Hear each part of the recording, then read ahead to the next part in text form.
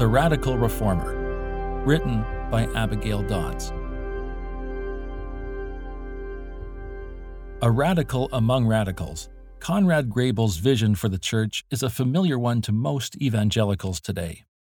But at the time, it made him an exile, not just from Roman Catholicism, but even among the Reformers. Grebel was born in 1498 to a prominent family in Zurich. In 1524, Grebel's university career began in Basel, with what seemed like a promising start. But things unraveled, as Grebel's differences of opinion with his teacher, his brawling, and his loose living caused his father to cut him off. Chastened, he returned home to Zurich, where he fell in with a small band of humanists studying Greek, Hebrew, and the Latin Bible under the instruction of Ulrich Zwingli. Sometime in the year following his stint with Zwingli, Grebel's life changed. He married a woman below his class, which caused a further break with his family, and he was converted, as evidenced by a dramatic change in his lifestyle. It didn't take long for Grebel to become one of Zwingli's most enthusiastic supporters and earn a reputation as a gifted gospel witness. But just a little more than a year later, in October 1523, a wedge began working its way between the two men. The culprit? Mass. In a public disputation, both men favored abolishing the Mass.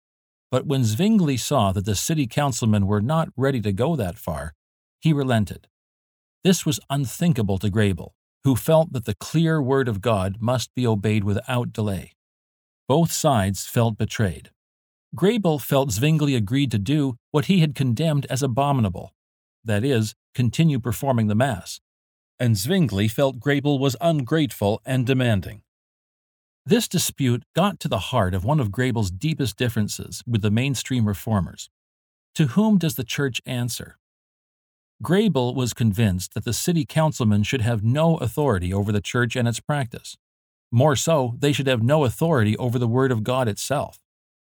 On the flip side, he didn't think the church should have authority over the state either, and he opposed compulsory tithing and the like. The seeds of a separation between church and state were germinating. To us, this separation is as familiar as the air we breathe. To them, it was revolutionary. The last nail in the coffin on Grebel's association with the mainstream reformers was over infant baptism. Grebel had hoped that Zwingli might be amenable to his conviction that only believing adults should be baptized, but it was not to be so. On January 17, 1525, Zwingli called for a public debate to force the issue. Grebel was joined by Felix Manz and George Blaurock for the side of believers' baptism. In the end, the city council agreed with Zwingli and ordered Grebel's group to cease meeting for Bible study. They also ordered all unbaptized infants to be brought for baptism or else be exiled. Grebel's daughter was 2 weeks old at the time, and in Grebel's words, had not yet been baptized and bathed in the Romish water bath, nor would she be while Grebel drew breath, which wasn't for long. A few days after the debate, Grebel gathered at Felix Manz's home with the exiled radicals, and he performed the first adult baptism on Blaurock, a married former priest. In the months following, Grebel preached the gospel of repent and be baptized in St. Gall, and around 500 people responded by doing just that. Grebel was arrested and imprisoned in October 1525. After escaping from prison the following year, he continued preaching the gospel until he died of the plague just a few months later. The driving force behind Grebel's actions and doctrinal reforms could be summed up this way: preach and obey the word without compromise.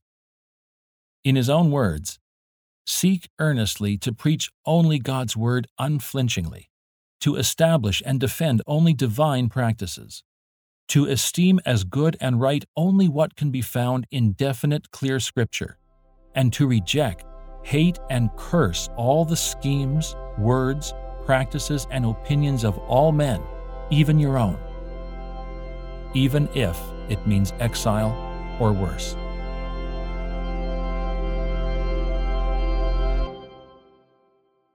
You've been listening to Here We Stand, a series of 31 short biographies on heroes of the Protestant Reformation.